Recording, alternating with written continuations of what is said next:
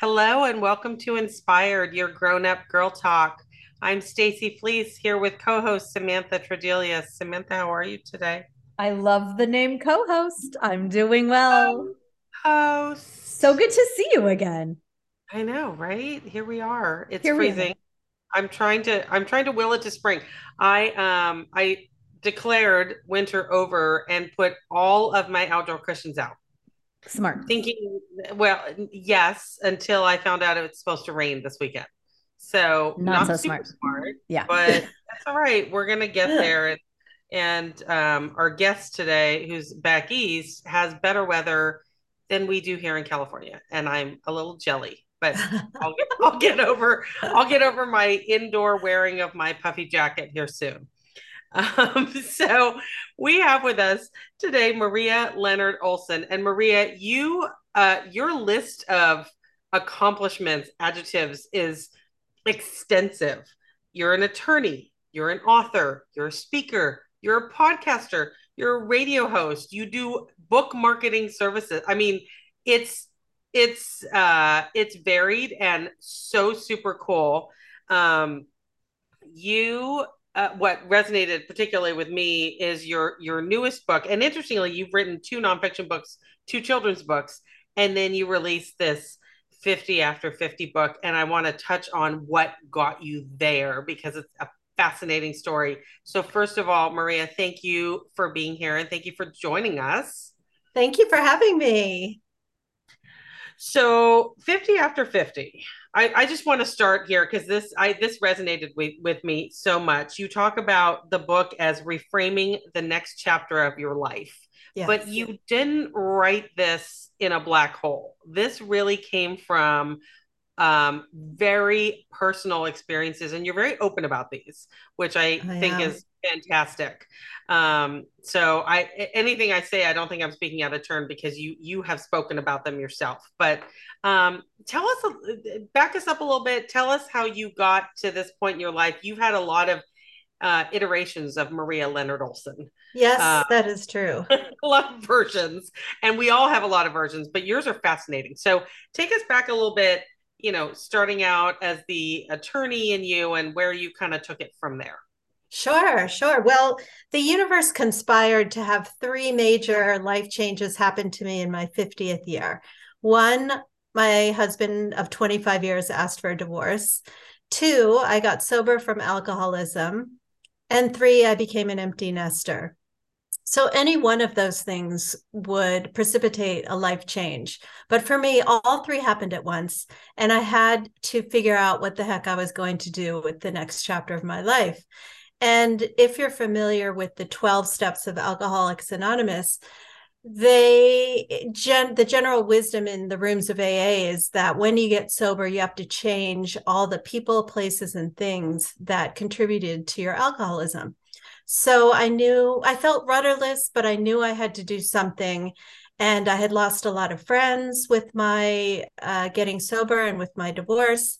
And my kids were angry at me. And I just had to change. But I didn't know what to do first or what to do at all. So, as a gift to myself for my 50th birthday, I decided to try 50 new things that would determine how I wanted to live the next chapter of my life. And these things ranged from social activities, adventure seeking thrills, learning and teaching, travel, lifestyle changes. And each one, even the ones that I will never do again, taught me something about who I wanted to be and the contours of this next chapter. And 50 is a common reckoning point in our society for people to take stock of where their lives are. And I really took advantage of that time to take a good look at all areas of my life and to figure out what version of me I wanted to be going forward.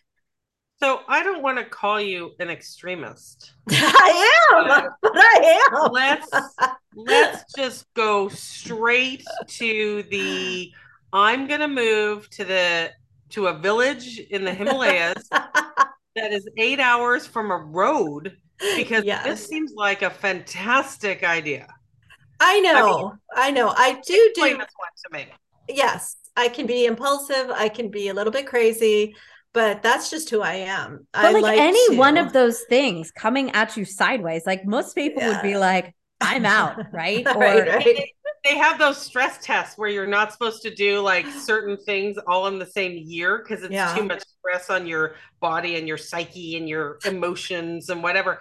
And I'm pretty sure you failed that test. Oh my gosh, that's so true. I mean, I had taken essentially 15 years off from practicing law to be an at-home mom, and I'm really grateful that I had that opportunity. But I had to take another state bar examination. I had to find a new job. I had to go back to practicing law to sustain my life because, like an idiot, I didn't ask for alimony. I was so ashamed of everything I had done, blowing up my marriage and Okay, my. really? Because you're a girl, lawyer. Are you? girl. You're a lawyer, Maria. Not thinking clearly. I was really emotional. I just was so sorry for blowing up my family, which really appeared to be a pretty perfect family from the outside, in that my ex-husband is really rich. We belonged to country clubs, yacht clubs. We traveled all the time. We lived in a big house. And I wasn't happy, and I was self-medicating with alcohol, and he started finding the bottles and gave me some ultimatums, sent me and paid for rehab, and I'm grateful for that. And I just blew things up. I My kids were teenagers, and they didn't need me the way I wanted them to need me anymore. And if we do our jobs as parents, that's supposed to happen. But I was not prepared for It's this. not any less painful when they leave and don't need you to that degree. Oh my gosh, you're so right. It was so painful. And I didn't know what to do. And so I just started drinking starting from the morning hours because I was so sad and so unhappy. And I couldn't force them to need me or want me in their lives. And I just really handled everything poorly. So I just said to my ex-husband, or just give me whatever you want. I don't care. I'm so sorry. And he, who is also an attorney, saw a golden opportunity. Right? He was like, I'm going to check this box. Yes. And then he married his fitness instructor, his spinning Of course instructor. he Oh, did. come on. Of Come course on. he did. That Yes. is so Yes. like that's so cliche. I And know. And he traded in his Prius for a Maserati right after we This got oh my God. separated. this feels And like a sorry. story we've all heard before. I know. I mean, he's a So good man. He I, I just, got I gotta know at what point did you go, let me sell all my worldly possessions? yeah. Because I this piece of your world I'm fascinated about. Let me Thank sell you. my It possessions was, and go yeah. to this rando village. Well, I had a friend in AA who was from Nepal, and she told me about a friend of hers who was like essentially a regional hero because he walked across Nepal, got a job as a dishwasher in the capital of Kathmandu, put himself through college, and became an interpreter in the US. And that's really a dream for many immigrants, is to get to the US if they're from a developing nation. So I just wanted to get the heck out of Washington because I just had blown up my life and I was filled with shame. So I decided that I would go and make some part of the world a better place. And that was the furthest place away from here that I could go. And my friend set me up with some Nepali people who got me to this village where they were trying to build a children's library. And what it became for me was an exercise in cultivating gratitude, because we are so lucky to just have been born in the US. We take so much for granted, which I don't anymore, like clean water, access to medical care. Some of my students didn't know if they were going to eat that day. Some of them didn't own any shoes. And yet they were the happiest and most generous people I've ever encountered. And so it really reset my life to do something like that. I really admire people who do volunteer work, and I am also a mentor to women in long-term recovery, and I counsel them to get out of their own heads, get off the pity pot by going and to helping someone who is less fortunate than you are. Yep. And it always works for me, always. Doing good feels good. And I think it's a undertow for, every single one of us on this call. It's who we are inside. So I want to commend you because there's so many people that don't talk about their journey to sobriety and what was that moment that got them to be like, oh, wait, it's either I'm going to die or I got to fix this. Right. Right. And then to take that and to go down a road of bettering the lives of other people, mentoring other people, sharing the stories of other people. I mean, of all the different things that you're doing, what is the thing that you love doing the most? What is it? Podcasting? Is it writing? Is it mentoring? Like, where do you find the most joy, or is it all of it? No, it is not all of it. I actually don't even like being a lawyer, for instance, but my law practice pays the most. Yes. And it enables me. I lived for the last 6 months in Latin America in various countries, and I could do my job from anywhere. And I know that's unusual in the law to find a litigation job that you can do from anywhere, but I've got a great group of colleagues that will cover for me if I happen to have to be in court. And so really, I like connecting with people about, I guess, in a broad way, I would say self-help, because I use my life's challenges as a force for good. And I have a 14-minute TEDx talk on this subject called Using Life's Challenges as a Force for Good that talks about, I kept so much secret for so long, and we learn in recovery that secrets can keep you sick.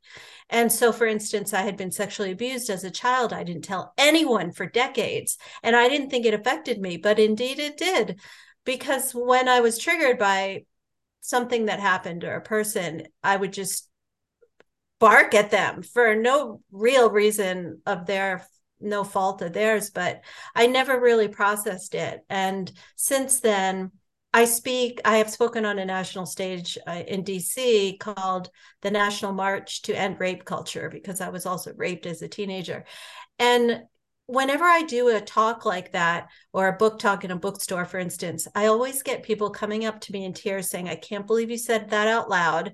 Like, what the heck? And what I tell them is when a trauma no longer makes you cry, it is transformed into wisdom that you can use. You can pay it forward. You can use it for your own self-healing journey, but you have to take the sting out of it to be able to keep moving past it. And so, the chills. That is such a potent statement and such an important statement, because I think for so many, a trauma is something that it's not easy to hide behind. It's like you don't always know how to get out from underneath it. Yes. And to be able to speak about, hey, there is light at the end of the tunnel, and there are ways that you can help heal by helping others. Yes. Yeah. So now there's very, very little that I haven't written about or talked about that happened in my life. And my daughter, who's now 27, just really laughs when I tell her about a new thing I've discovered. Like, I don't even know if you'll get to this in this broadcast, but I took a 23andMe test, and I never would have done it, but it was a corporate sponsor's gift at a conference at which I was speaking in LA. And I took the test, and I was raised Catholic. I went to Catholic school, first grade through college, Jesuit college. And I get this test back, and it said that you, Maria, are half Southeast Asian and half Ashkenazi Jew. What? Where's the Catholic? Where's the Catholic wasp? Well, what happened was I confronted my mother, and I found out at age 53 that I am the product of a one-night stand she had. Oh my gosh. In 1963. And not only that, but the guy who's my biological father, who it took me a year to find, is an actor I watched on the big and small screen my whole life. Oh, no way. My gosh. Yes. Isn't that crazy? That is so... Like, you can't write, if you wrote a sitcom using my fact pattern, it wouldn't sell because it's too unbelievable. Nobody has all these things. And I'm the only Filipino Jew in the world. I love that. You've got your own special trophy there. That's awesome. Yeah, I know. A serious other box. A serious other box. And so when she found out about that and she was telling her friends were like, of course that happened to your mom, because I have such an unusual life. And I like I like my life now, and I like that every day is an adventure. I travel all the time. I probably have 3 books that I'm writing right now. I just love kind of processing this wonderful journey of life via public speaking and writing. I love it. Where are you headed to next? What's next on the travel Oh, list? well, I turned 60 in 3 months. Hey now. So I am going to Bora Bora, French Polynesia. Ooh. And my son, who is a TikTok star with 10 million followers, Oh my is gosh. paying for it. Thank you, son. Okay, what's his TikTok handle? Let's just put it out there. Chris. Just Chris? Oh, Just yeah. put He's friggin' famous now. He went to the Oscars, the Cannes Film Festival. He's big now. He makes millions off of corporate endorsements, TikToks. He runs Harry Styles's product TikTok account, Megan Trainor's. Isn't it crazy the way Yeah. that you can make a living now? It's so crazy. If my children are listening right now, I just want to say being an influencer is not a career option. If if you fell into it, fine. Just it's not. Don't set your please. For my children, do not set your sights on influencer for a career. Okay, there. There's a lot of luck involved. I mean, he hit it during the pandemic isolation. He's really funny. He's got a huge following on Instagram, Chris Olsen, and he's been now in a movie, couple TV shows, and he just filmed a bunch of footage with Kris Jenner and is going to be on a Kardashian Oh my gosh. episode. This is so funny. But It is. It is. Maybe it's in his blood from biological dad. Maybe so. Yeah. Biological grandfather. Yeah. That's right. That's right. Well, what are the 50 after 50? The 50 things you're like, let me try this. Like, give me some of the weirdest things you did. Okay. Well, one thing that I will never do again is my son is a trained singer. He's a really beautiful singer. I am terrible. I have not had training, but I'm just still terrible at singing. But I wanted to know what it felt like to get on stage and sing. So I went to an open mic where I didn't know anyone, and I got on stage and I sang, and I was terrible. But I love it. I took away from that experience that courage is not the absence of fear, but courage is feeling the fear and doing it anyway, and expanding my comfort zone by pushing the edges of what I was comfortable with, and realizing I wasn't going to die just because I was nervous. And even you can be terrible at something and still do it as a learning experience. We can't all be experts at anything. So it was ultimately a good experience, but I'm never going to do that again. And then I had been with the same man for 25 years, and I started dating, and online dating, weird, very weird. And I had a lot of strange, funny experiences with guys who straight out lied on their profiles, for instance. What? Oh my gosh, so much lying. Lie on their online profiles? You'd think at this stage in the game, like, okay, guys, the catfish thing, like it's been done. Like, come on. I know there's a lot out there that's super crazy in the dating arena. And I call that chapter Dating for Dowagers, because I felt so old, having never, the stretch marks, I was like, I don't want anyone to see my body now. Like, it used to be good, but it's not so good anymore. But not only that too, but just like the psychologically, like after being married for so long and then also having all these other life changes. I mean, it must have been really something to get back out there and to have the, okay, we're going to do this. And it's a whole uncharted land.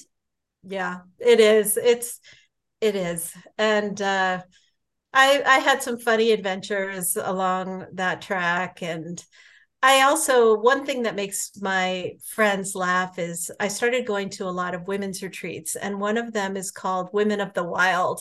Ooh. And the last night, if it's a full moon, we take off all our clothes and dance and scream wildly around a campfire. Oh my God. And was it? And did you? I did. And probably the oldest person there. And there were all these like nubile 20-year-olds dancing around. I was like, okay, this is what stretch marks look like.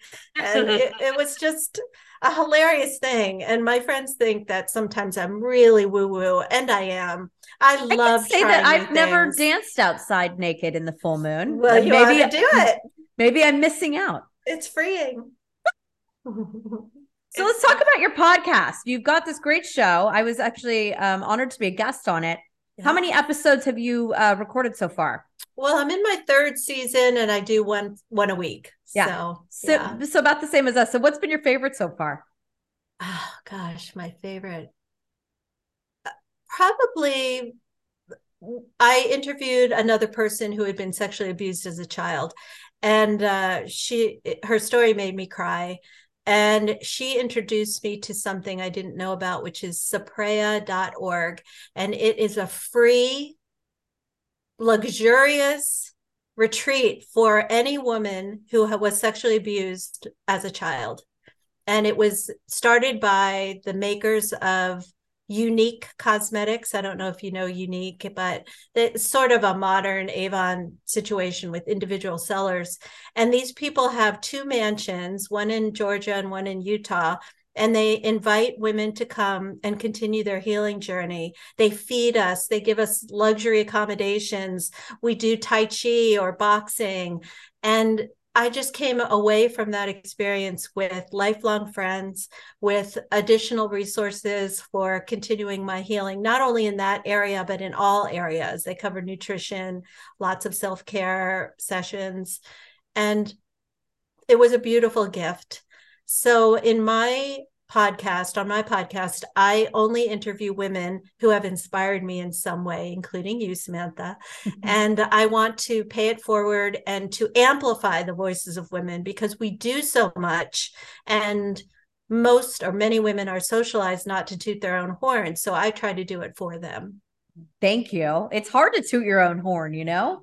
I think that I did a post the other day just about how weird it is to like talk about yourself sometimes, but how cool it is when you do get to share your story, like your story, because somebody out there is hearing it and somebody out there is saying, wow, like Maria is doing all of this big time shit. Like I can do it too. And I've had these horrible things happen, but I'm not going to let it get, bring me down and define me in a way that's not positive. And so I think I think this new era of like sharing stories and sharing it to a bigger, broader audience is something that we're all seeing more and more of it. That's what this show's about too. It's about sharing women like yourself that are doing stuff. They're doing things that nobody's talking about, that they need to be talking about.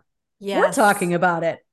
You are. And you're doing, I think, women a service by being unabashed in your enthusiasm, the things you talk about. You guys are really real, and that's refreshing and needed. Well, thank you. That makes us feel good. Somebody out there is listening to us. Oh, it's true. It's true. And you know that. It's interesting because, and I would love to hear your take on this, because you did have all these life changes at 50-ish and then decided you needed to make a change. But I think so many women at 50, and it's funny because it's just a number, yet it feels like this is when it starts, that they start to feel invisible and unseen, and that they matter less. So where did you sort of get the strength to make that conscious change? You have said if you don't like the way your life is going, change it, and not changing is a decision. It's a conscious decision. You obviously went a different direction. Where did that come from in you? Well, I would say a couple of things. One, I do come from a line of really strong women, and one of my therapists invited me to draw on the strong people in my ancestry that I knew of and try to garner their strength. So I would say, for instance, my grandmother, who gave birth to my mother while the Japanese were bombing Manila and had to be evacuated within an hour of giving birth, and did all kinds of really amazing things. So I think about her often. I know that she's in some sense with me and part of who I am. Secondly, in AA, you have I have a community of really strong sober sisters that I can draw on at any time, and they cheer me on. And I surround myself intentionally with people who encourage me and support me. And I really do stay away from negative energy and negative people. And I would encourage all of your listeners to check out Al-Anon, because Al-Anon was started for people in relationship with alcoholics, but it has grown to encompass people who are in dysfunctional relationships. And all of us have at least one of those, right? Oh, sometimes many. Sometimes many. So it teaches you how to have healthy relationships and appropriate boundaries, which were lacking in my life. So I gained strength from a lot of different things, and I have incorporated a meditation practice into my life, and just done things. The more esteemable acts you do, the more self-esteem you have. So I have built up my toolbox of self-care measures and things that I can draw on, and expanded my comfort zone in various ways, so that my confidence has grown tremendously in my 50s. And now I just feel like time is so unpredictable. We don't know how much time we have left. And at this point in our lives, we have all lost people to diseases or accidents. And so I am so intentional about how I use my time, and I feel the march of time, and I'm trying so hard to do everything that I've ever wanted to do as quickly as possible. We can't get it back. No, we can't get it back. So here's something that listeners, and I don't know if you know this, but I grew up in a sober house. My father was an alcoholic and stopped drinking by the time I was about 3 years old. So I have a very unique relationship with alcohol because it wasn't around me growing up. So I've had many conversations with him as I grew up about substance abuse and what this does and how this could be, it's in our lineage and it's part of who our family is. And he, like you, has taken his sobriety to always be a voice for those who may need a little help along the way. And so I know that part of you is so special as it is him. And I want to commend you because it's not easy work. Yeah. And no matter if you're sober for a year or 100 years, it's still a journey every single day. And it brings tears to my eyes because I think what you're choosing to do with your time and the way you're spending it is pretty badass. And not a lot of people can say that. Thank you. Thank you. It has not been easy, but it has been so worth it. Do you ever get to the point where you let go of regret and take in the fact that everything that happened to you happened for a reason and brought you to this moment where you are today, sitting here talking to us, right? Yes. Or do you ever, can you ever actually stop sort of reliving the what ifs? Because I think people struggle with that. Oh, I completely agree. And I would be lying if I said I didn't think about some things that I wish I didn't do or didn't happen. But I now have tools using cognitive behavioral therapy or dialectical behavioral therapy to talk back to those things and to seek to control, or to seek to only pay attention to things that I can control. But by the same token, I don't deny those feelings. If I have learned to ride the waves of emotion, because I used to just tamp it all down. Now I know emotions are natural, and I can't control my every thought, but I can control my second thought and my action. So if I get that sense of shame coming on my shoulders again, or if I think, oh God, I wish I hadn't done that, then I can say, you're not doing that anymore. You have learned from that, and you're going to go out today and do something to lift someone else's burden. And that gets me past that blip. That they still come up, sure. Maria, you are amazing. Where can our listeners find all things Maria? Well, just go to my website, marialeonardolsen.com, and there's a link to my TED Talk, to all my social media, and all my events that I continue to update. So thank you. Please post pictures from Bora Bora. Yeah, we're gonna need to see those. We'll also put in there your Instagram handle so people can follow you in our show notes. Maria Leonard Olsen, what an incredible person you are, and this woman, this journey, and it was all in you before you were 50, but it just had to wait to come out in this way that's transforming the world after you turn 50. And we commend you for all that you're doing for the world to make it a better place for you and also the women you surround yourself with. Everybody, I hope you felt inspired this week, and please get out there and be inspired.